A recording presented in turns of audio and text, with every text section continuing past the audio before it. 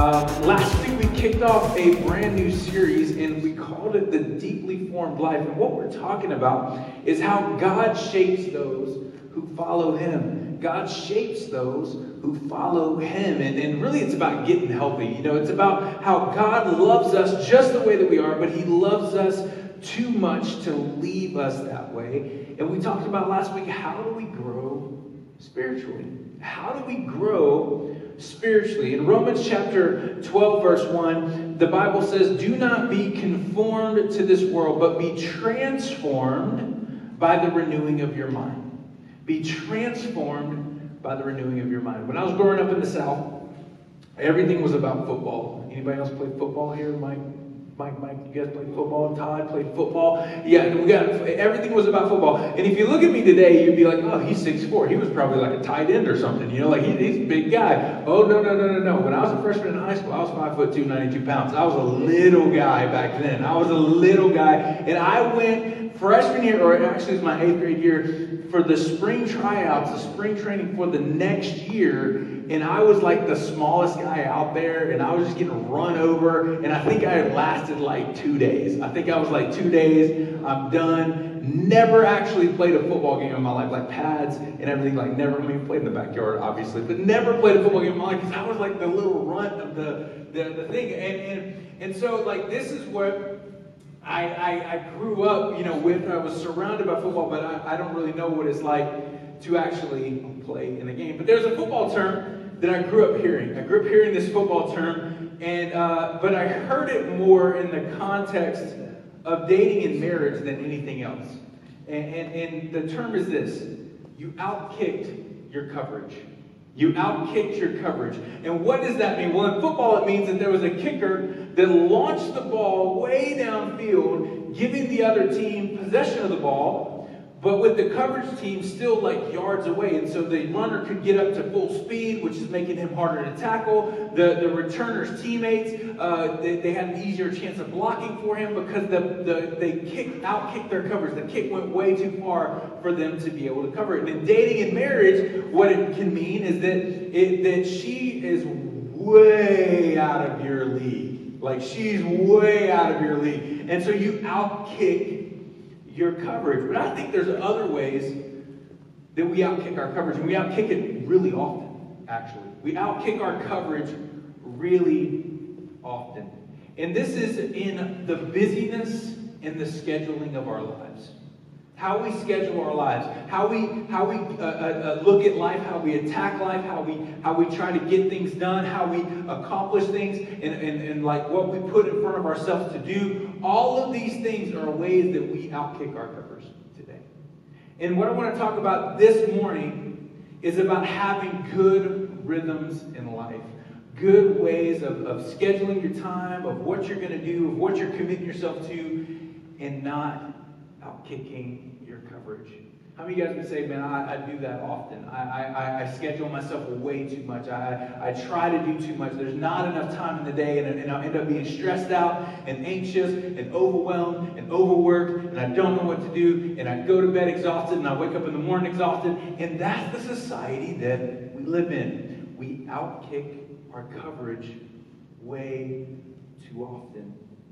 I was listening to a podcast a couple months ago, and it was on the subject of HR, particularly hiring and promotions. Hiring and promotions. And most of us think that in our society that you rise to this level in your job of your competency. So however good you are, the education, the skills, the connectedness, whatever it is, you're going to rise in a position in your organization to how good you are at whatever job that you do. And this is why people spend tens of thousands and sometimes hundreds of thousands of dollars on education, on trying to raise their competency so that they can get a better job. Interestingly enough, Google did a study a few years ago about the most high-performing, like the best people in their organization, the ones that could do everything. And they found that the best people at STEM, that's science, technology, engineering, and math, those weren't the people who were the best people at Google. The best people at Google were the people who had social and emotional intelligence. They knew inside what was going on. They could process process what was going on inside of them. And when they did that, they would be able to ask questions. They would be able to lean on teammates. They would be able to do different things. And by doing that, that made them a better employee. And the assertion that was in this podcast was this, that it's really the other way. People don't rise to the level of incompetence. They rise up and they continue to rise in an organization until they reach their level of incompetence. Until you reach the level where I can't really do this job, and then you just kind of stay there. You plateau at a certain level. You just stop. You just stop growing. You stop maturing. You just stop and you stay where you're at. Everyone in this scenario has a point where they're in over their head. Every one of us reaches a point where we just get in over our head. And for some of us, this is how we live our lives. We live our lives. We've structured our lives in such a way that we live over our head, because that's how the world is set up. And last week we talked about how we shouldn't be conformed to the pattern of this world. That means this world is constantly trying to shape us and mold us and make us like it, to conform us into this system that the world has, that's the system of this age. But the Bible says that we should not be conformed to that. And so the idea is that everyone is in over their head. Everyone is driving for more and more production, for more and more growth, for more and more output, until you reach the point where you can't take it anymore and you're at the end of your rope. If that's the structure of the world, then that's what's going to constantly be trying to shape us as Christians. And so we have to be aware of what's going on in the world outside and how that can affect us personally. At one point, one or two things happen in corporate America. Either you stay in the spot of your maximum output. You plateau there. You just stay in that position for the rest of your life. And you know people that, I've been in this job for 35 years. This has been my role. And you stay there. Or you get to a place and you just can't take it anymore and they replace you with someone that can. That's how it works. And so this is our system, and we keep kicking the ball further and further and further until we get to the point where we've outkicked our coverage. We design our system to outkick our coverage. And if this sounds depressing to you, it is. Because when people with spirits and souls who are created in the image of God are treated like cogs of production or metrics to be managed, that's not right. And this is the system of our world today. This is how we managed it. This is how we've set it up. And this is how we operate. So why is it important for us as Christians to be aware of how this is going on? Last week we talked about how that Romans says that we shouldn't be conformed to the pattern of the world or the pattern of this age. If we're not careful, the pattern of this world will shape how you and I see our value as people. The pattern of this world, your output, what you can contribute, what you can get done in a day, what you can accomplish, all of these things will shape how you see your value as a person. Not as a child of God, not identifying in who you are, but in what you can produce. And so if we want to be valued, then in this system, we have to produce more and more and more and more until we can't take it anymore. And I personally, I genuinely struggle with this. Sometimes this is my week. Like, I'll go 90-0 at work and then race home only to go 90-0 to work on projects at home. Anybody else like that? Like, I will work all week long and then race home and work on projects at home. And so it's one thing after another. And that's just what we do. Last week, I finished painting every interior room in my house. I've been working on it for months. For months I've been working on this. Like, just months and months and months. And I commented to Liz afterwards. I'm like, man, I'm so excited not to have any more house projects and just rest. I'm so excited about this. And Liz just laughed and she goes, you're not going to rest. You're going to find something else to do. Like, you're just going to find the next thing and the next thing and the next thing. Because this is how it's ingrained in me to go. I used to be the father that every time we went on vacation, I would get sick. because my body didn't know how to stop. Like, my body literally didn't know how to stop. And when I was in college, I discovered that busy was a relative term. I used to laugh at my friends who only went to school. Like, that's all they did. All they did was go to school. They just had to go to class. That was it. They went to class, they would come home, and then they would complain to me about how busy they were. Like, oh, I'm so busy. Like, this is just hard right now, and I just can't do it. And the whole time, like, I'm working a full-time job. I'm going to school. Like, Liz and I are deep into our dating relationship, almost engaged. And I'm just like pulled 100 different directions. And I'm like literally busy, but my friends are complaining to me about how they're busy. I'm like, dude, come on now. Like, you're not busy. I mean, you guys know people like that. Like, they complain about their busy. No, they're not busy. It's such a relative term. But I had to come to the realization, and this is my confession, and it's almost like Alcoholics Anonymous, you know? My name is Jeff. I'm a workaholic. Like, that's what I am. Like, that's what I do. And how many of you guys are like that? Like, you just go, go, go, go, go. And so many of us are like that. A pastor named Rich Villadas, who actually wrote a book called The Deeply Formed Life, and if you want to read it, go get it. It's amazing. He says this: most of us live at a nonstop outward pace, which leaves us no time to be with God and actually does violence against our souls. In 1901, Dr. John Gardner in New York City, he coined a term called New Yorkitis. New Yorkitis, and what he did was he says this is an illness that has symptoms including edginess, quick movements, and impulsiveness. Now, this is 1901. This is before the internet, before email, before texting, before television. And our world since then has only gotten busier and is no longer limited just to the borders of New York City. Pastor Eugene Peterson, an author, he says this today, that many pastors in America today are spiritually undercapitalized, meaning they don't have enough gas in the tank to do the work that they're supposed to do. This means that the people who are leading our churches, not just this church, but churches across the nation, don't have enough gas in the tank for the miles that they have to travel today spiritually. And if this is the case for our leaders, what hope do the rest of us have? What hope do the rest of us have? We weren't created to always be on the go. But today, we have too much to do and too little time to do it. How many of you guys would say, this is where I live? This is where I live. Like, I'm trying to go and go and go and go and go. And life can easily bring us to the brink of burnout because of our busy pace, and that can be destructive. We get worn out. And I've found that the more we push ourselves into this desert of busyness, the less water we start to bring for the journey. The busier we get, the less time we take to make sure that we have what we need to survive. That means the busier that I am, the less likely I am to stop and be refreshed by God and His presence in my everyday life. The theologian N.T. Wright, which, by the way, I recommend reading anything that he writes. It's amazing. N.T. Wright says this: it's only when we slow down our lives that we can catch up to God.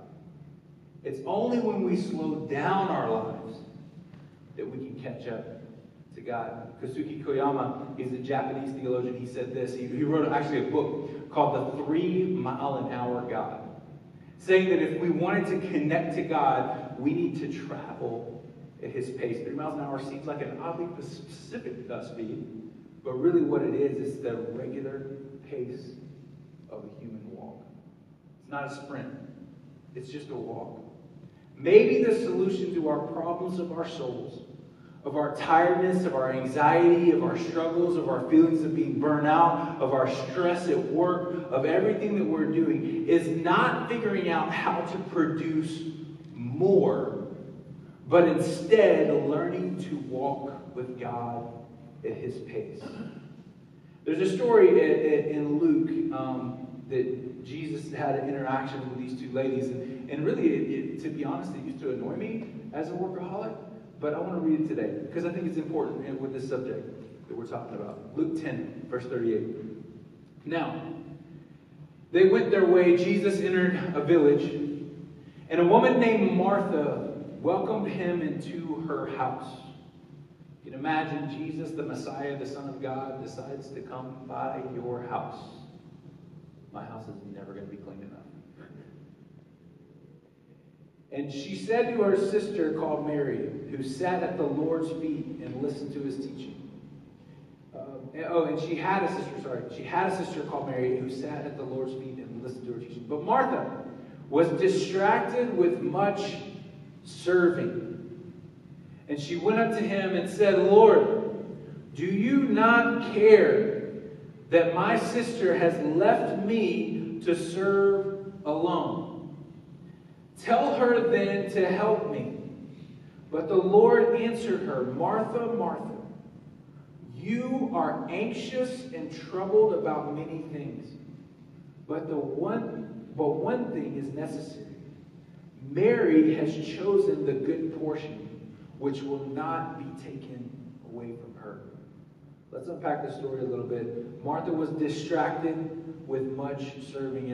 As we said before, Jesus the Messiah came to her house. Of course you would be serving.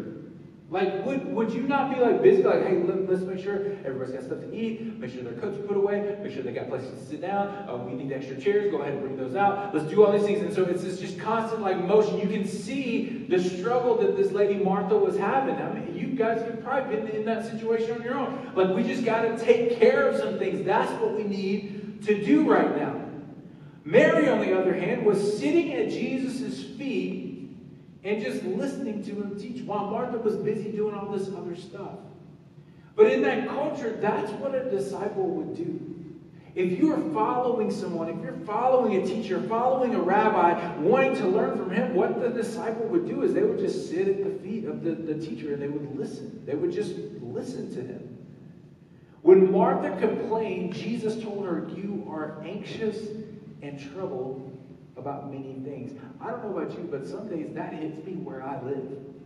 I'm anxious and troubled about many things. It's not just one thing. It's many things that I have to be worried about.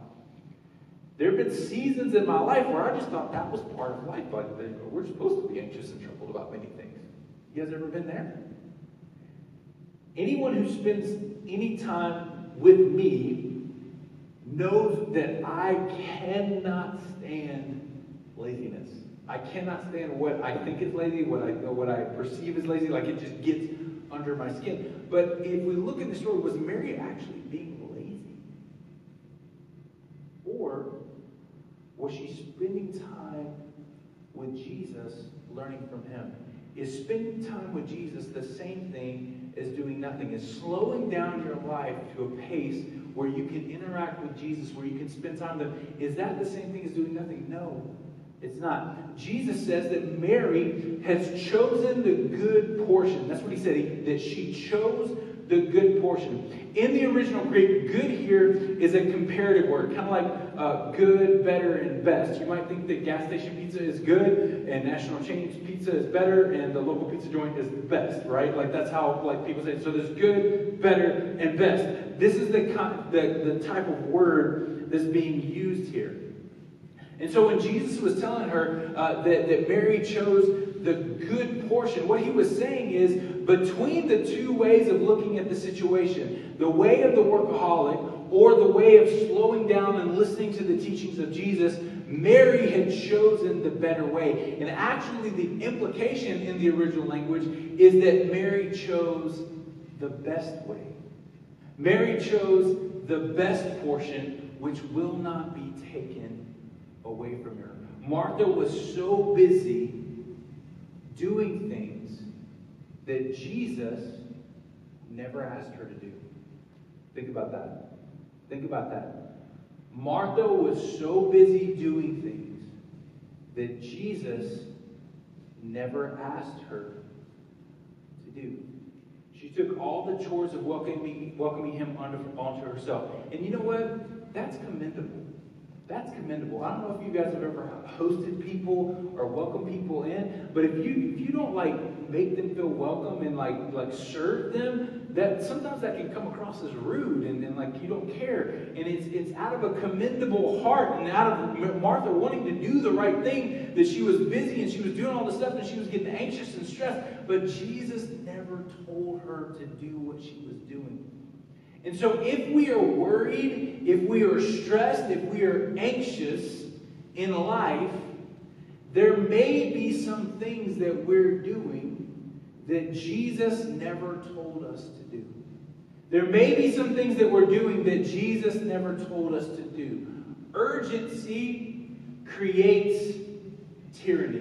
What does that mean? Something that requires you to drop everything and do it now will always seek to control your life.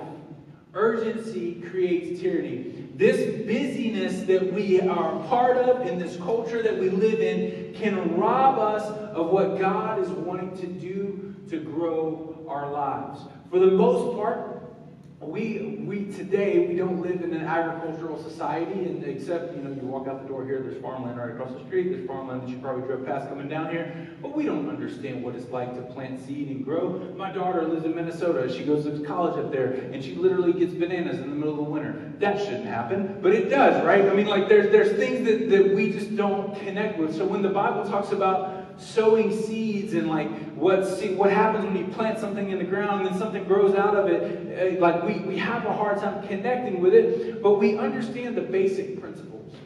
We understand that if I put an apple seed in the ground, an apple tree is going to grow up and I can eat apples. We get that. And so there's a passage in Luke, if you turn back the 2 chapters, where Jesus talks about a sower. This is someone who puts seeds in the ground. This is their job, is to make sure that seeds go in the ground. And he talks about the sower, but he talks about things that happen in the life of the seed that robs it of its purpose. And I want to read that in Luke chapter 8, verse 5. It says this.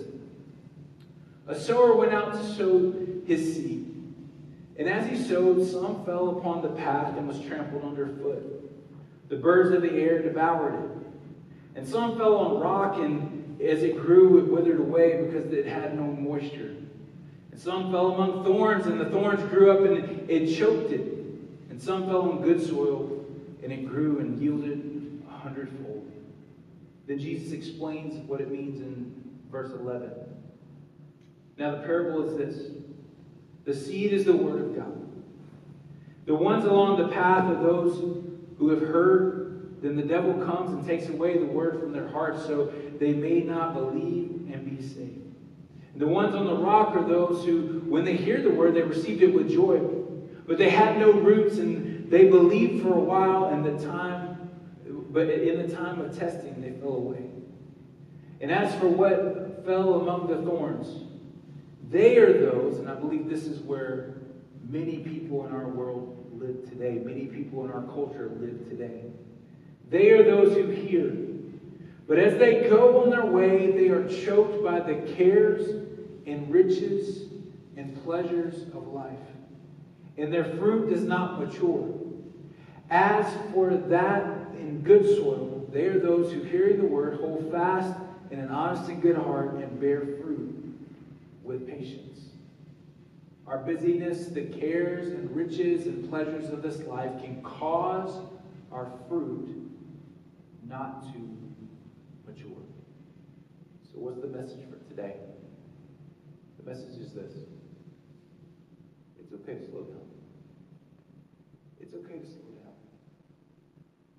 Jesus said in Matthew chapter 11, verse 28, he said, "Come to me, all who labor and are heavy laden, and I will give you rest. Take my yoke upon you and learn from me, for I am gentle and lowly, and you will find rest for your souls. For my yoke is easy and my burden is light." A yoke is a piece of wood that they would use to tie oxen together to plow a field. It's used to control the oxen, but it's also used to focus them.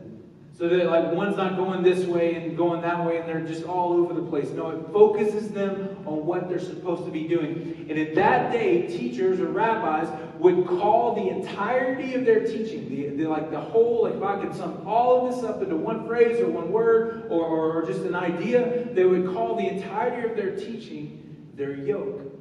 Because their disciples, the ones who would be plowing the fields for them, who would be working, who would be doing the stuff, they would have, that's what would focus them. So as you're living your life, doing whatever you want to do, you have this structure or this teaching that's on you. And as Romans talks about, that there's a world, this world that we live in, this age that we live in, it has a structure, it has a teaching, it has a way of us to think. It could be that, like this world, that only values people based on what they produce. And so when we live that way, we get overworked and overburdened. But Jesus says that his yoke, his teaching, his way of life comes from following him. And that yoke is easy and that burden is light. So we can slow down. We can remind ourselves that we bear the image of God. That we are not just some cog in a machine of production. And the thing is that God doesn't only tell us this, encourage us with this. God also commands us to slow down. God commands, he demands this of us, that we slow down. In Exodus chapter 20, verse 8 through 11, remember the Sabbath day and keep it holy. 6 days shall you labor and do all your work, but on the seventh day is the Sabbath, is a day. But the seventh day is a Sabbath to the Lord your God. On it you shall not do any work, you or your son or your daughter or your male servant or your female servant or your livestock or the sojourner who is within your gates. For in 6 days the Lord made heaven and earth and the sea and all that is within them, and rested on the seventh day. Therefore the Lord blessed the Sabbath day and made it holy. Genesis 1, that this is calling back to, tells us that God spoke creation into existence. Another way of thinking about this is that creation exists because God told it to. Creation exists because God told it to. So after 6 days of God telling creation to exist in different ways, God rested and reflected on the goodness of what he had done.